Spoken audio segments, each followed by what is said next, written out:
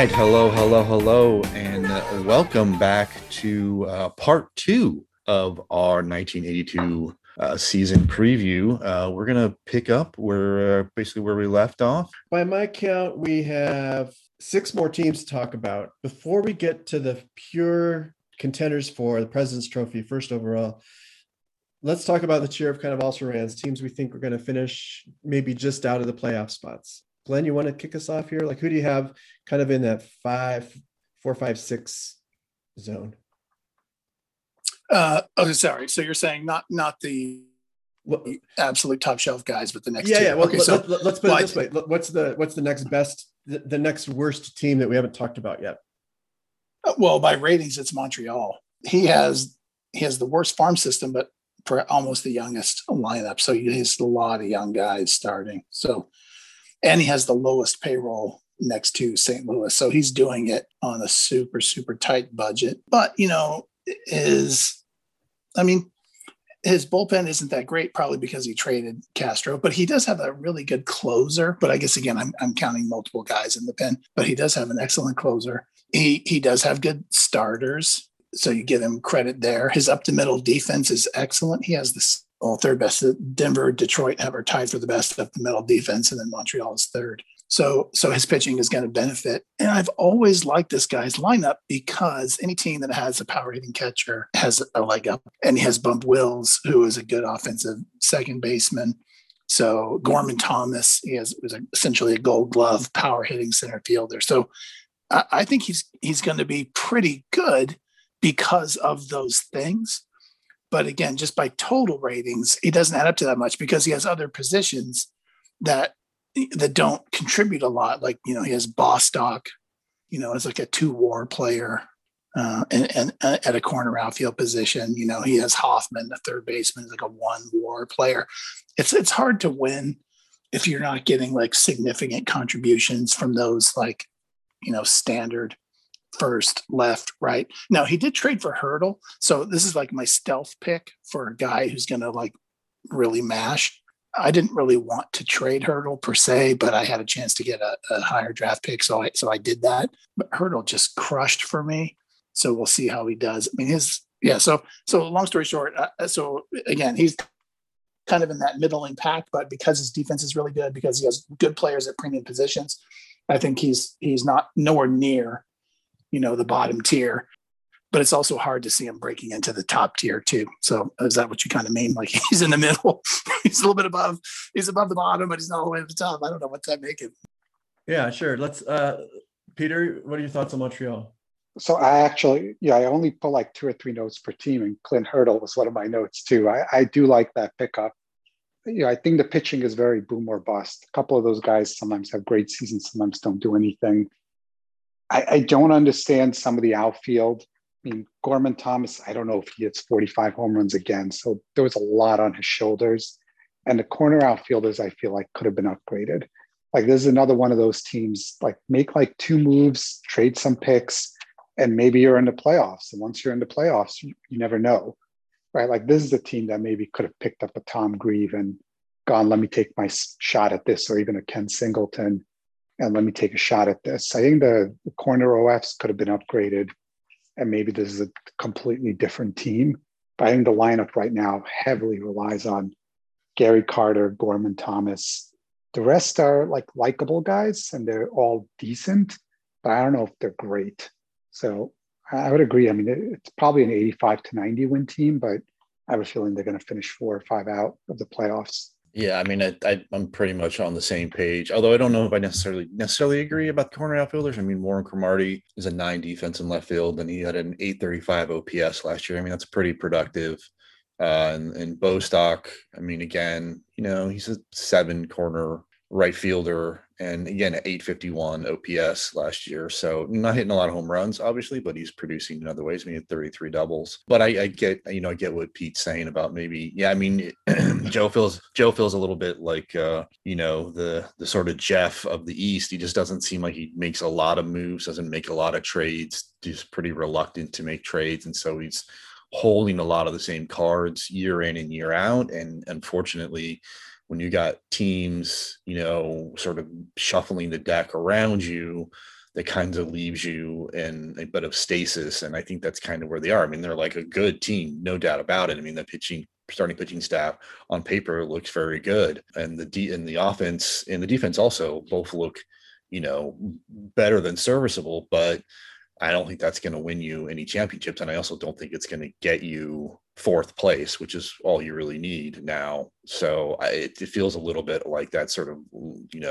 San Francisco limbo thing where it's just like, just keep carrying these guys for as long as possible. And maybe one year it'll all hit and the magic will happen, but you can only do that for so long before it all starts to sort of, fall down around you. So I'm actually quite bullish on this team. First point is the obvious one. They haven't made a lot of changes from last year, right? So the 80 and 72 last year, which was, by the way, that was a 26 win improvement. So they were much improved from the year before. In 1980, they were 12th in both runs and runs against. Last year, they jumped up to 4th and 5th. They were the only team other than Seattle in the top 5 in both offense and defense.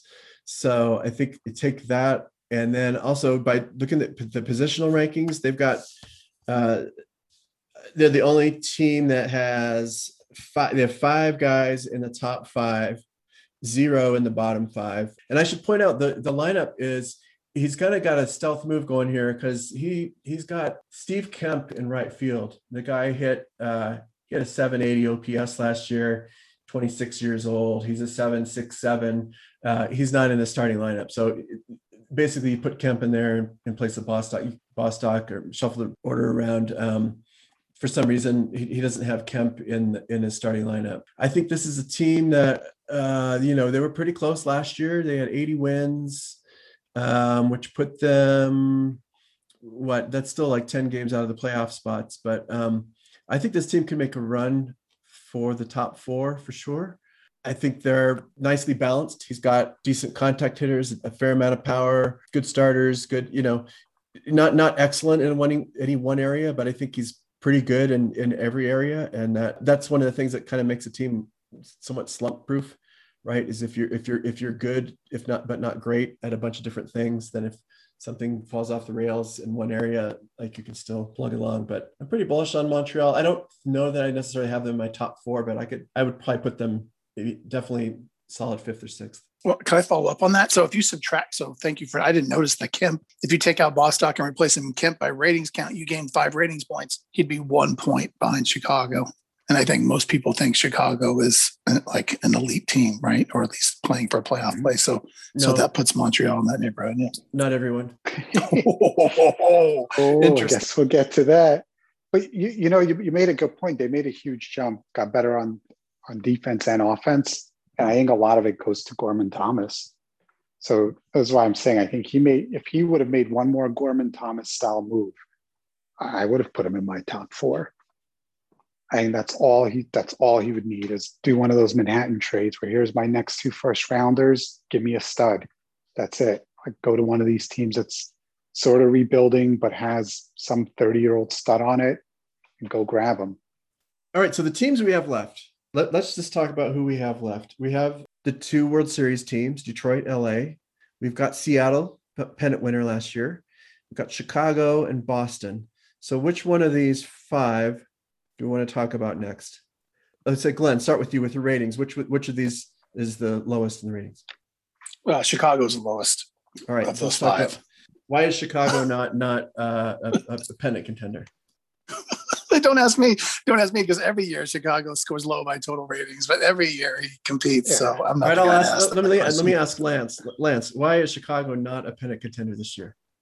Well, they're not a pennant contender, so I'm also the wrong person to ask. That's a great answer, dude. They are a pennant contender. So as far as I'm concerned, I think they're not the same team that they used to be. When we switched back over to the sort of single table, as you're calling it, my mindset was I don't have to win my division. No, it's the old thing where it's the old saying, like, I don't have to be faster than the lion. I just have to be faster than one other person. And that's my goal. My goal is just to be that much better than the team that I think would finish 5th, or in this case, 2nd in the East, which would be Boston. So that's all I'm aiming for. And I think the team is set up to do that. So that's not really an answer to why they're not a contender. That's an answer to why they are a contender. I don't know if you want me to continue down that path. So I had Chicago in my top four. I actually have Boston on the outside looking in. I mean, Chicago for what, 80% of last season, it looked like there was absolutely no chance anyone was even going to touch them. So that same team is coming on the field next year with some improvements to guys like Tim Raines. So I have no idea why I would put him out of the playoffs.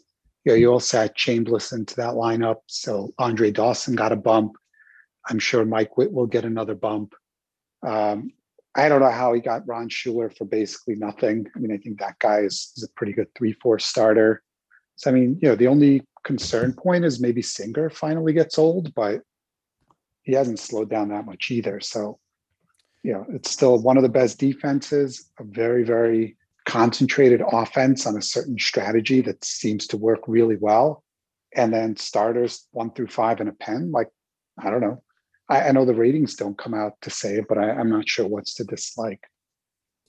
Yeah, I mean, they're definitely, the old guys are getting old. I feel like they're getting old, unfortunately, maybe one season before I would have wanted it. I mean, Singer and Wilson and McGinn all got downgrades, unfortunately. But, for Singer, a downgrade means that he becomes maybe a league average pitcher. I mean, he still totals to a 20. So, if he becomes a league average pitcher, I moved him down to the 3 spot because of that. McGinn and Wilson are in the bullpen right now to give Schuler and Christensen an opportunity to start and see what they can do. If I have problems there, then, Don Wilson maybe goes back into the rotation. I got Mike Lacoste in a trade as well. I like this is like a prototypical sort of Glenn pitcher, 4 stuff, 9 movement, 6 control. I mean, he's got 3 pitches that are 5 or better. I mean, he's 24 years old, so he might get an opportunity to pitch. Like, I don't think it's maybe quite the same pitching staff, but I also don't think considering what I had to do last year to cobble a pitching staff together with the number of injuries that I got, received. I think it's solid pitching staff and a solid bullpen and really good defense. And I actually like this lineup better than last year's lineup. I mean, Tim Raines finally got his bump up. He's a 7 contact. He got bumps in his contact and in his eye. So, like, he is now, I think, the leadoff hitter you would want him to be. And he still has ceiling that he can reach and to be a 9 contact.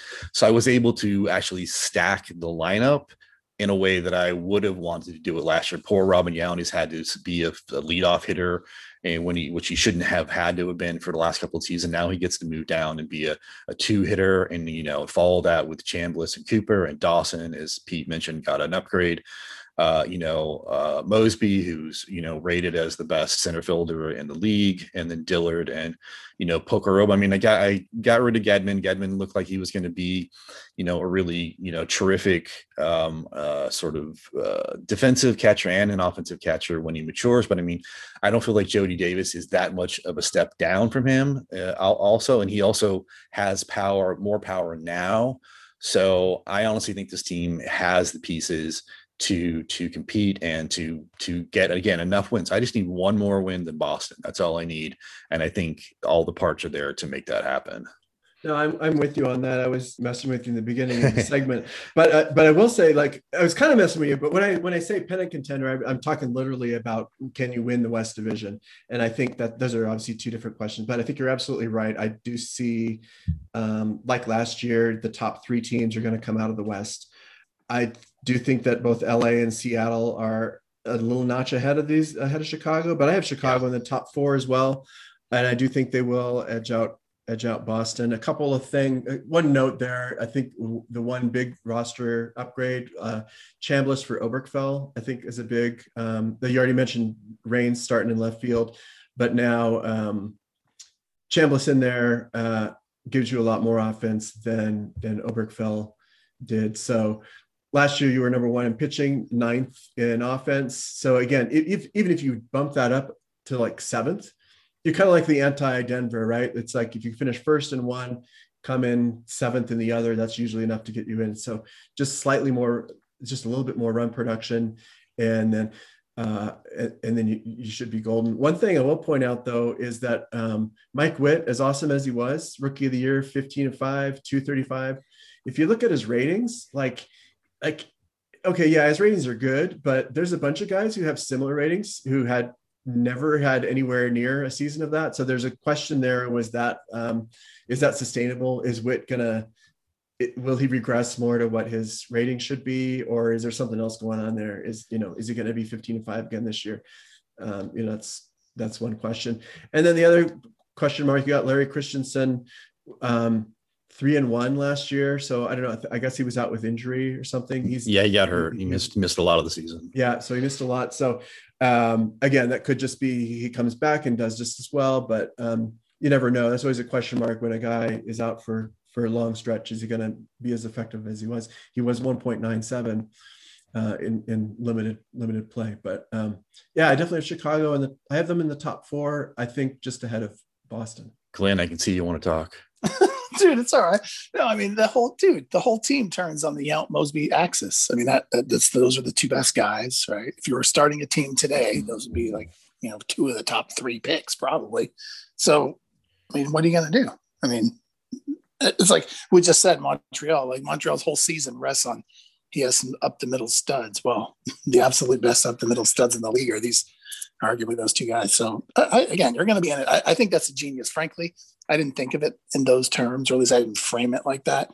But to just say, well, I don't need to be, I'm not going to catch LA, but that doesn't matter, right? That's not my bogey. All I have to do is finish ahead of one of Seattle or Boston, and I'm in, right? So I think that's genius framing, and on those grounds, I think you've made a very strong case. You got a very good team. So even though Boston's rating total is higher, again, my ratings count always undercuts you or fails to account for what you're doing. So yeah, that's it. You're in good shape, bro. Let's move on to the top 4 then. I mean, we already did talk about the top 4, but that's fine. Yeah. Okay, sure. Peter, do you have Chicago finishing ahead of Boston? I do. Yeah, I have Chicago finishing ahead of Boston. I have Boston finishing 5th or 6th. All right, let's talk about Boston then next, because I think that's a logical next place to go. So Glenn, you want to get us started with Boston? Well, by ratings, I guess. So again, 2 years ago, or maybe it was even last year, unfortunately, I didn't refer to my prior season stats. Boston was the highest rated team, right? So even though, he's taken injuries, or some guys have transitioned out, like Stinnett transitioned out, he still has very good ratings. So you still have Russell, after Durker is the absolute best starter. He has Porter, who is the absolute best catcher. He has Sixto, who's one of the absolute best players, right? So Bando's an elite third baseman, Mullenix elite offensive shortstop, Herndon elite offensive center. So I mean, the guy's, again, he's going to score a ton of runs, but where it kind of breaks down. Also, he made several moves. So credit to this guy for making a ton of moves to address his bullpen. His bullpen was like horrific last year. He traded with Vase actually for a 22 rated reliever who has 3 stamina and 3 pitches. So I don't know, that there's an emergency starter perhaps, but and also Randy Jones, the great Randy Jones got an upgrade. Now he's 22 rated, and Mignori's back from injury. So all of a sudden his bullpen went from a weakness to a very real strength. And you're going to get Figs back at the All-Star break, essentially, right? So you're going to get back like last year's or 2 years ago Cy Young winner at the All-Star break. So that's like making the trade. So on the one hand, that's like amazing. He should be in it. The thing that he did though, so I always sacrificed defense at one position to try and get elite offense. And I did that for Mullenix at shortstop.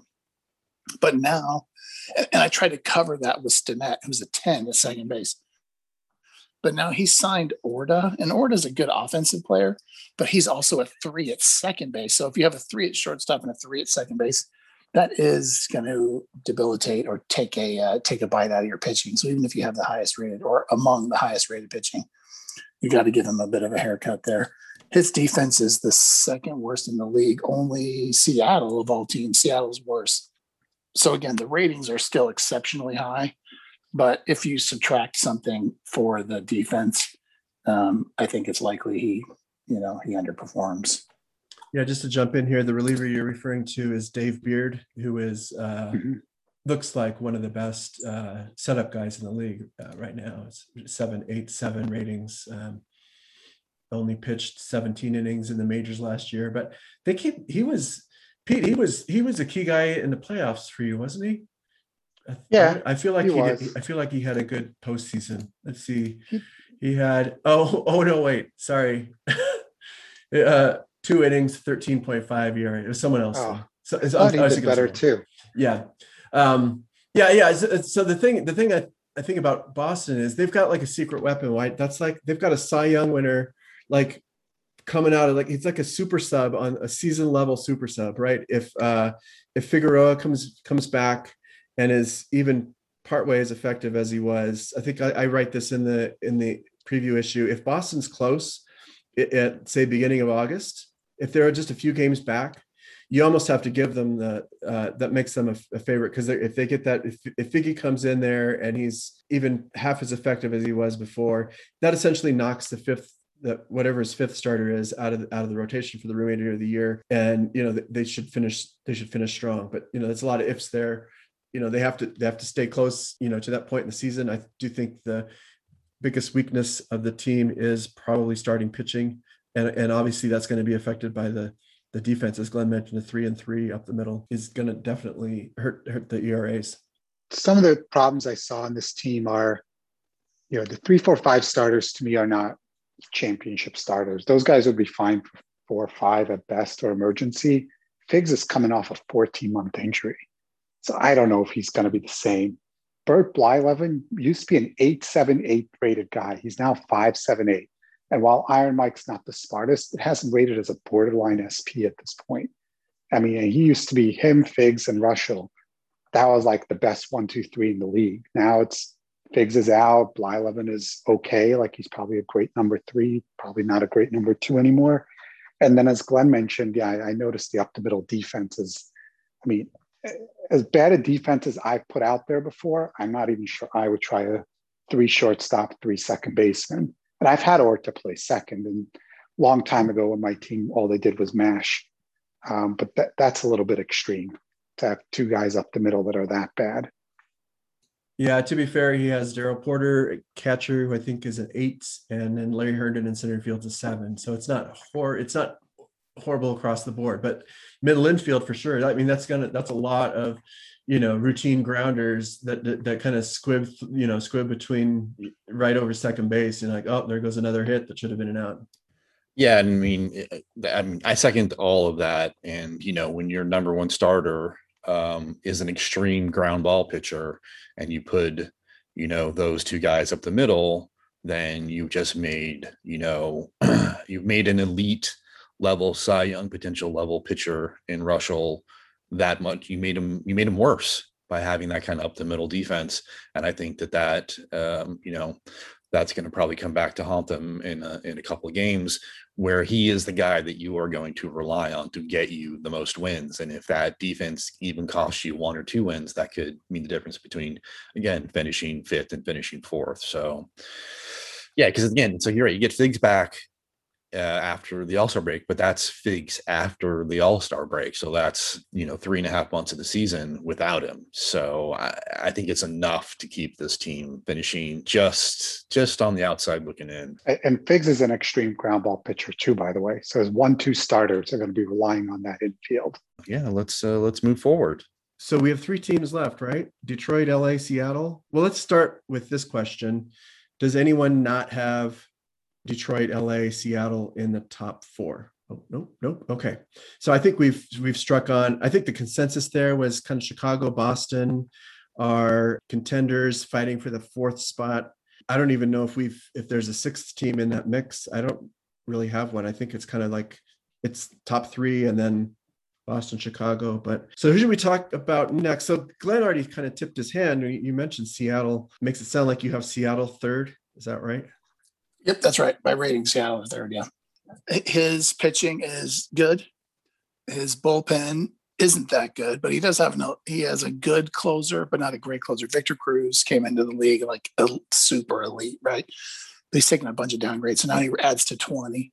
In closer terms, that's nothing to get excited about. His setup guy is Steve Lefty Carlton, who's like an 18. So his bullpen isn't good. His starters are good. And I think another consideration here, like we just talked about for Boston, is that his defense is poor. He has the worst up the middle defense. Now, having said that, this kind of is like the Montreal example where the stated lineup, for Montreal had Bostock over Kemp. Here, the lineup has Griffey over Coggins.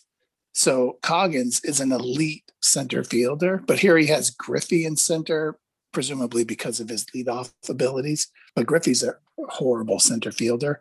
And this guy's entire lineup or rotation, save one, is either neutral or extreme fly ball pitchers.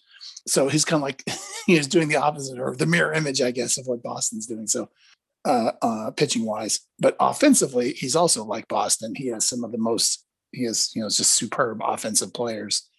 So, OBP terms, he has the third best OBP in the league. He's tied with Boston for the third best OBP in the league. So, any lineup that starts Molitor, Carew, Robinson, like, I feel like he's going to score, right? and he has one of the most, he plays in one of the most extreme offensive ballparks as well. So to me, the dude, he's going to score a ton. He has, as I said, Coggins on the bench, Cusick on the bench. Those are like all-star up the middle players he's not even using, right? So I think it's going to be like, he might have the number one offense. And he's just hoping that his pitching, he can overcome his crappy defense. So he's going to be quite good. Yeah. So he had the number one offense last year. So this is a very intriguing team. So he's managed in 2 years, in the last 2 years, he got Joe Torre last year in the offseason. This year, Torre moves on, and who does he get? C-Rob, arguably the only player in the history of the league better than Torre. He gets, right, the year after Torre leaves. And then he adds Rod Carew, who's still, a career 331 hitter. And these guys are batting after the season's batting champion, Molitor's, so 358. So this is a team that is, they're going to score a ton. He's got 3 100 RBI guys. He's got 3 guys with more than 30 home runs. We didn't even mention Ellis Valentine and Benny Ayala. So he had the 4th best pitching last year. Yeah, he did lose Bob Wack. The bullpen's not that great. So pitching's probably going to tail off a little bit, but this team's just going to beat you into submission. And I don't know. It's hard for me to pick between this team and LA, because I just think Seattle's offense is just so overpowering that they're going to be right up there at the end of the season. Seattle's offense is scary. That's all there is to it. I mean, Craig Robinson is a guy I've been metagaming for years. He's the reason I went out to get Holtzman. He's one of the reasons I drafted John Martin. He's the reason I put lefties in my bullpen. So, I mean, half my team is to battle Craig Robinson in case I ever made it to the World Series. I needed lefties because it downgrades him 2 at every in contact, power, eye. So it makes him human. So, I mean, adding that guy to the team is, I don't know, probably the best offseason move in my opinion. He's still by far and away the best player in the league. So I think the offense is going to make up for any problems the defense has, or even if the pitching is only league average. He's got pretty much the Manhattan formula at this point, which led to 4 straight championships. Yeah, I'm with you, Tim. It's a toss up for me between, I think, Seattle and LA as far as winning the West and potentially being the best team in the UL altogether.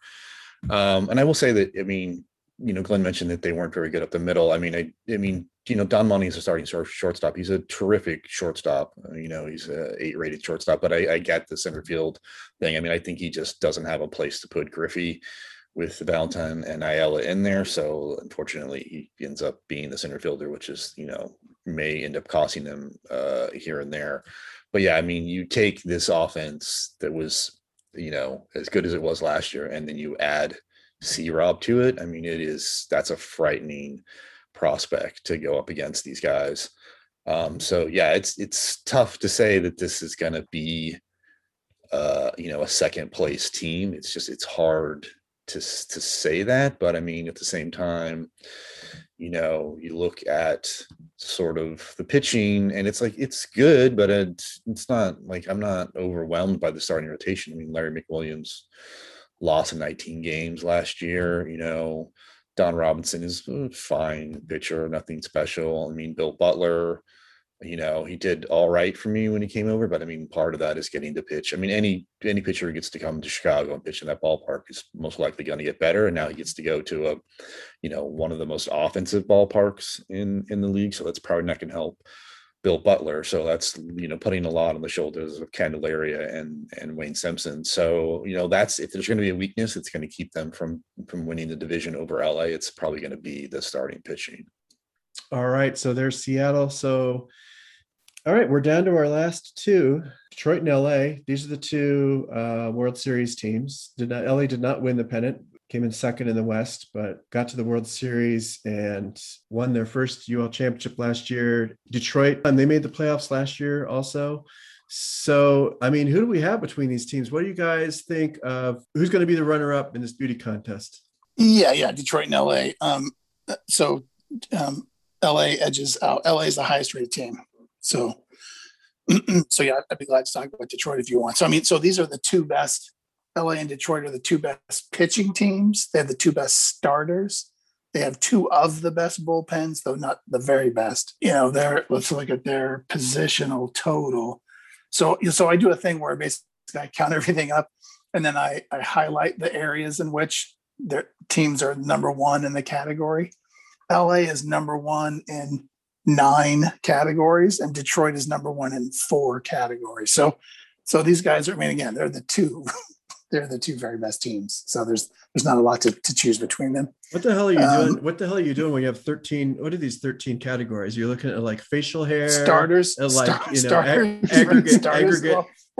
height, like, number of players born west of the Mississippi River. Like, what the hell, dude? Some of it is double counting, because if you're counting like starters, relievers, and then pitcher total, right? Well, the total is just a function of the first two, right?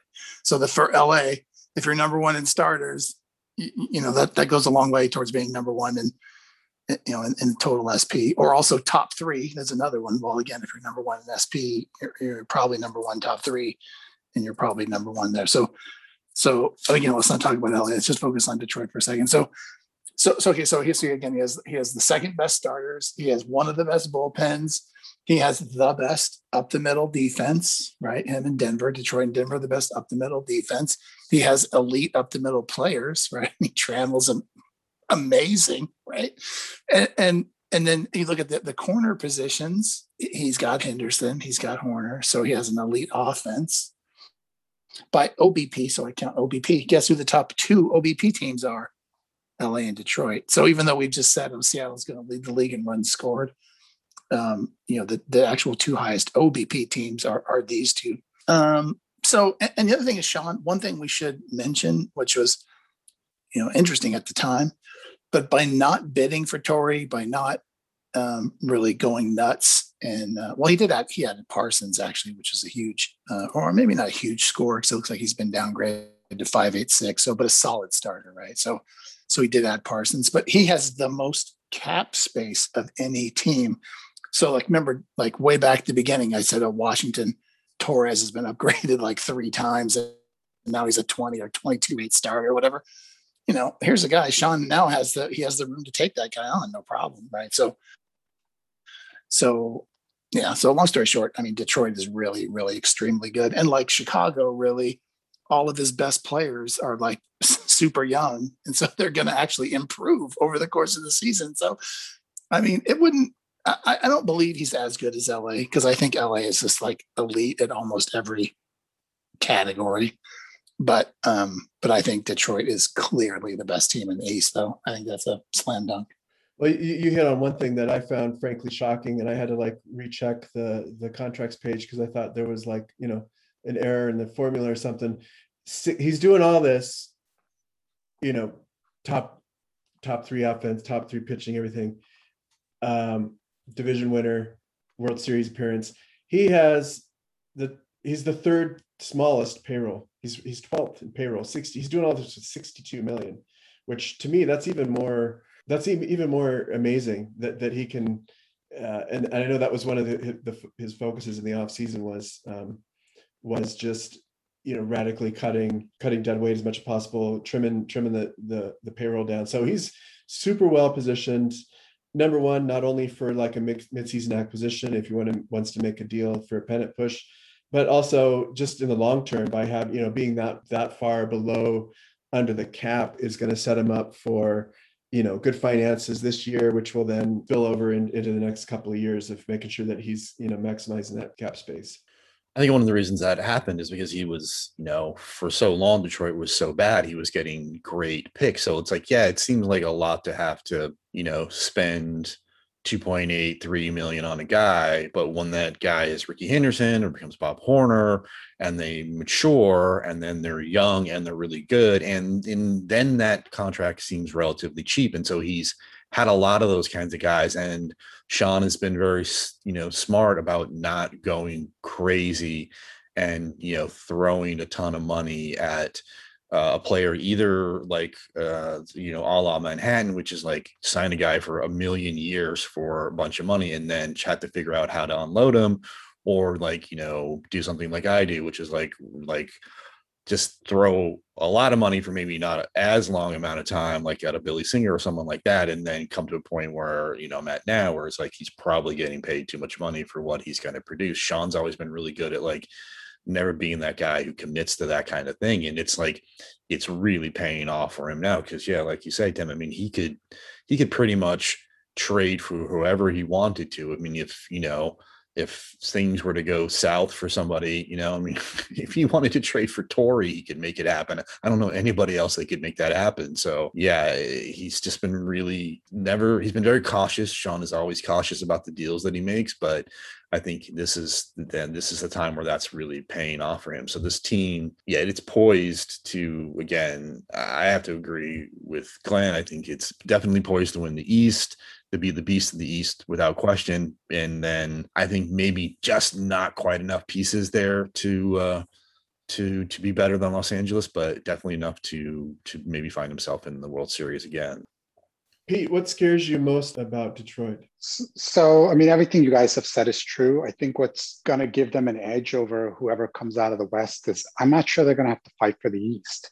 So if they get an injury, an unexpected injury for a month or two to a stud, they can still probably win the East. Where I think if Chicago, LA, Seattle, and we're going to be in a dogfight, if one of us loses one of our top guys, we may be forced to go make a bad deal or fall out of the race. So, I mean, I think that's really going to help him. He can rest guys if he wants to. I mean, he can kind of slow roll it and probably still make the playoffs. And in the playoffs, sometimes it's just who's the healthiest and who's the hottest, right? He should be able to come in healthy if he wants to. He can definitely rest the guys. So that's scary. The rest is obvious. I mean, you read the lineup, it's 1 through 8 strong. You read the starting pitchers, 1 through 5 good. You look at the bullpen, they completely shut me down in the playoffs until game, I think 6 and 7. I'm not even sure Neil gave up a run.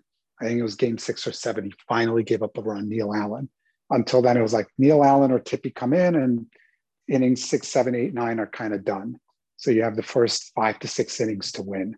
And that was it. So it's a super scary team. All right, let's move on to our final pick. Glenn, tell us about LA. Why is LA number 1 overall? Oh, dude, come on. This guy's the highest rated team. This is ridiculous, dude. He is the highest rated team by a long shot. He has the best starters. And not only does he have the best starters, so check this out. So like I said, I count the top 3 starters. Well, why do I do that? Because if you think about a team's going to have around 1,400 innings, well, between Durker, McAnally, and Martin, they're going to contribute 700 innings. So like that is essentially half of all his innings are going to come from guys rated 22 or higher. I mean, that is so good. It's disgusting. That is like peak Boston, right? That's like peak, Russell, Blyleven, and Figs from like 2 or 3 years ago or whatever, right? So that's electric. His bullpen is, good. He traded away that one guy, but again, see, Lee Smith could be 22 and he's improving. So, the bullpen's good, but that's not even really the story. The story is is on offense. The dude has the highest rated offensive team, the best OBP. He has the best outfield by a wide margin. Well, guess what? He has Winfield, who's maybe the second best player. Anyway, a top 5 player, certainly. And he added Grieve. Dude, I don't even know what you traded. Like, what did you trade for this guy? Like, this is unbelievable. So I don't even know how this happened, but somehow he had Winfield and Murray, and he added Tom Grieve. so I mean, I don't know what to say. I mean, like I said, he has the highest rated team. If he doesn't win his division, but the division is tough, right? I mean, so let's don't, that's obviously like, Seattle's for real, Chicago's for real. There's other good teams in the league, but if this isn't the best team in the league, I will be flabbergasted. Oh, and did I mention? Sorry, did I mention the depth? Dude, there's guys on this team I'm trying to trade for, and Pete's like, I don't think I'll trade him. I might just keep him for depth. Maybe you want to give me a first for this guy. I mean, dude, he's got guys like Lefebvre, right? I mean, come on. Lefebvre could start at third base for like 10 or 11 teams in the league, right? So the depth is also just ridiculous, So I don't know. I mean, to me, it's clearly LA's the best team, or LA and Detroit are the 2 best teams. Actually, I think LA's the best team. Sorry, LA's the best team, then Detroit, and then everybody else is like, bringing up the rear. Yeah, I mean, I think it's hard to argue with what Pete's putting on the field. I mean, if you want to ding him on a thing here and there, like maybe relying on Natalie Hammaker. I mean, I don't understand, not Natalie Hammaker, although I don't understand Natalie Hammaker either, but I don't understand how Dave Rozema won 19 games. Like, this guy just does not look like he should be that good to me, but 13 wins the season before that, 19 last year. So he's figuring out how to get wins out of that guy. And if you can get that kind of performance again from Rozema and add that to Dirk McAnally and Martin, I mean, that's just it's a scary 1 through 4. And yeah, I mean, it's just a really terrific offense. And then you stick Grieve in the middle of that, and it's it's hard to argue that this isn't going to be certainly the best team, potentially the best team, but probably the best team in the West, and potentially the best team in the UL. It's it's potentially another championship season for Pete, or maybe not. Who knows?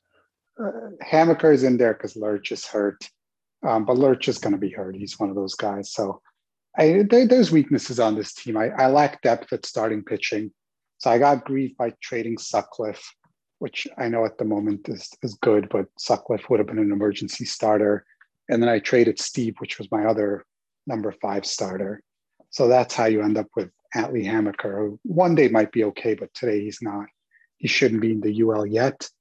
I'm probably, as always, closest to the salary cap. I think I'm like $400K away this year, or $350. So, I mean, I've gotten pretty close to not being able to do anything every year. So, this is the team I'm going to go to war with. If there's injuries, I'm not sure how I make a move. The only positive I have is I have all my picks. So in theory, maybe if somebody really wants picks, I can get away with a deal to upgrade. But otherwise, like, this is it. This is what you're going to get, where Detroit can upgrade. And I'm sure Chicago and Seattle have enough flexibility that they could upgrade if they felt like it. I really can't. Like, this is the team. So yeah, I just checked, you're $55 under the cap. So if the coffee machine breaks, like, the team's screwed. Yeah, I think that's the closest I've been able to get to the cap. I'm usually less than $1 million away, but this is really the closest I've gotten. You and Eric are always like, I always swing one deal. I need to cut a 500 guy and re-sign a 350, and that'll work. Well, you can always do the old Oakland A's plan and start making the players pay for the soda in the soda machine. They're making a bunch of money on that commercial in the off season, right? That was a huge deal. Was it Winfield? Like, is that those in-game stories about, like, they did a promotional commercial and it got picked up by the league because Hollywood. I would like to see how Grieve turns out, though, in this lineup. Last year, I think the biggest problem was Winfield was being protected by Roy Smalley, who I like at shortstop, but he's not a cleanup hitter. I'm kind of interested to see what a Murray, Winfield, Grieve 2, 3, 4 can do when you can't really pitch around Winfield. It's pretty scary. I think the only lineup again, like kind of what Glenn was saying, the only lineup that comes close to this in terms of offense is Detroit.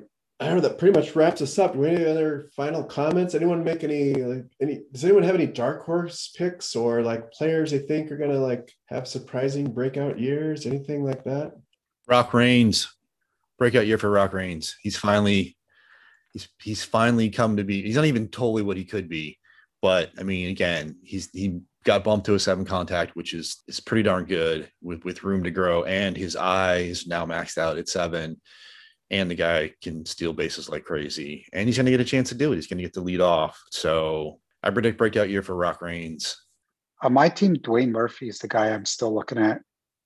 He seems to me he's Gorman Thomas, a worse version, but he's Gorman Thomas in the making. Center fielder that's got good range, eye and power. And this offseason, he got another upgrade in power and eye. So he's starting to get there. I probably started him in the majors a little bit too early, but he's starting to catch up to his talent level. Oh yeah, I would be remiss if I didn't mention. I always pick the worst cleanup hitter in the league award. This year, I'm going to go with Glenn's got a guy here, Glenn Wilson. Glenn, cool name Wilson, center fielder, jumping right at. Not only is he on the big league roster, but hey, what the heck? Put him in the cleanup spot. Behind Leon Durham. So I think that's my pick for the weakest cleanup hitter. Most years there's a couple guys to pick from, but I mean, I'm looking around the league. You got Schmidt, Lizcano, Parrish, obviously Horner. Well, Bernie Carbo might be a close second in that category. I was going to look at Washington, but they've got Torrey. So, yeah, it's probably got to be between Bernie Carbo and Glenn Wilson for the worst cleanup hitter. And one thing else I'd like to add, though, is also, so maybe this is like a lesson for people in the league to think about. If you look at the elite teams, or like we just mentioned, Seattle, Chicago, LA, those are all cases where guys made, or at least Chicago and Seattle, actually, sorry, guys made really good pickups of starting pitchers cheap. Chicago got Schuler last year for a 2nd-round pick, and Seattle this year got McWilliams for a 2nd-round pick.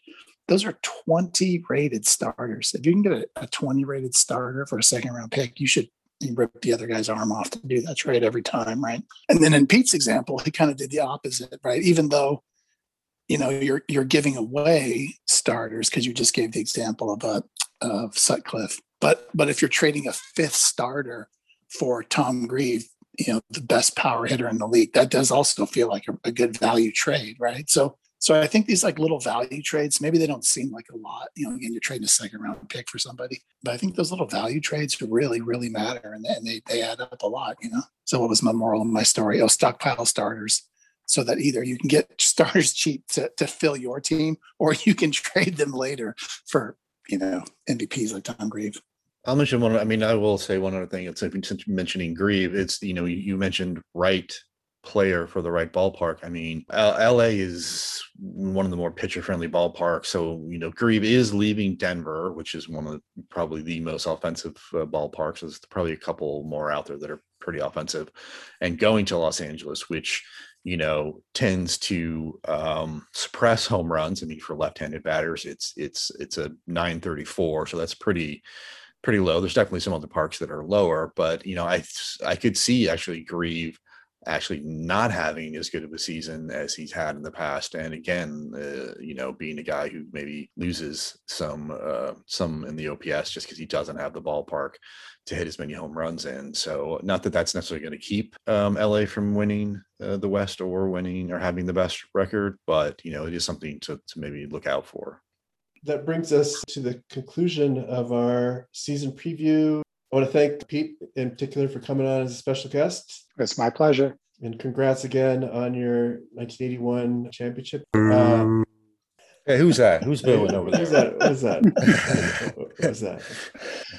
I thought that was a move. I thought you wanted Mookie Wilson back. Mookie Wilson is available. I've heard Mookie Wilson is on the trading block. All right, well, that's it. That wraps us up. So thanks to everyone for listening, and we'll see you all next time on Circuit Clouds Podcast.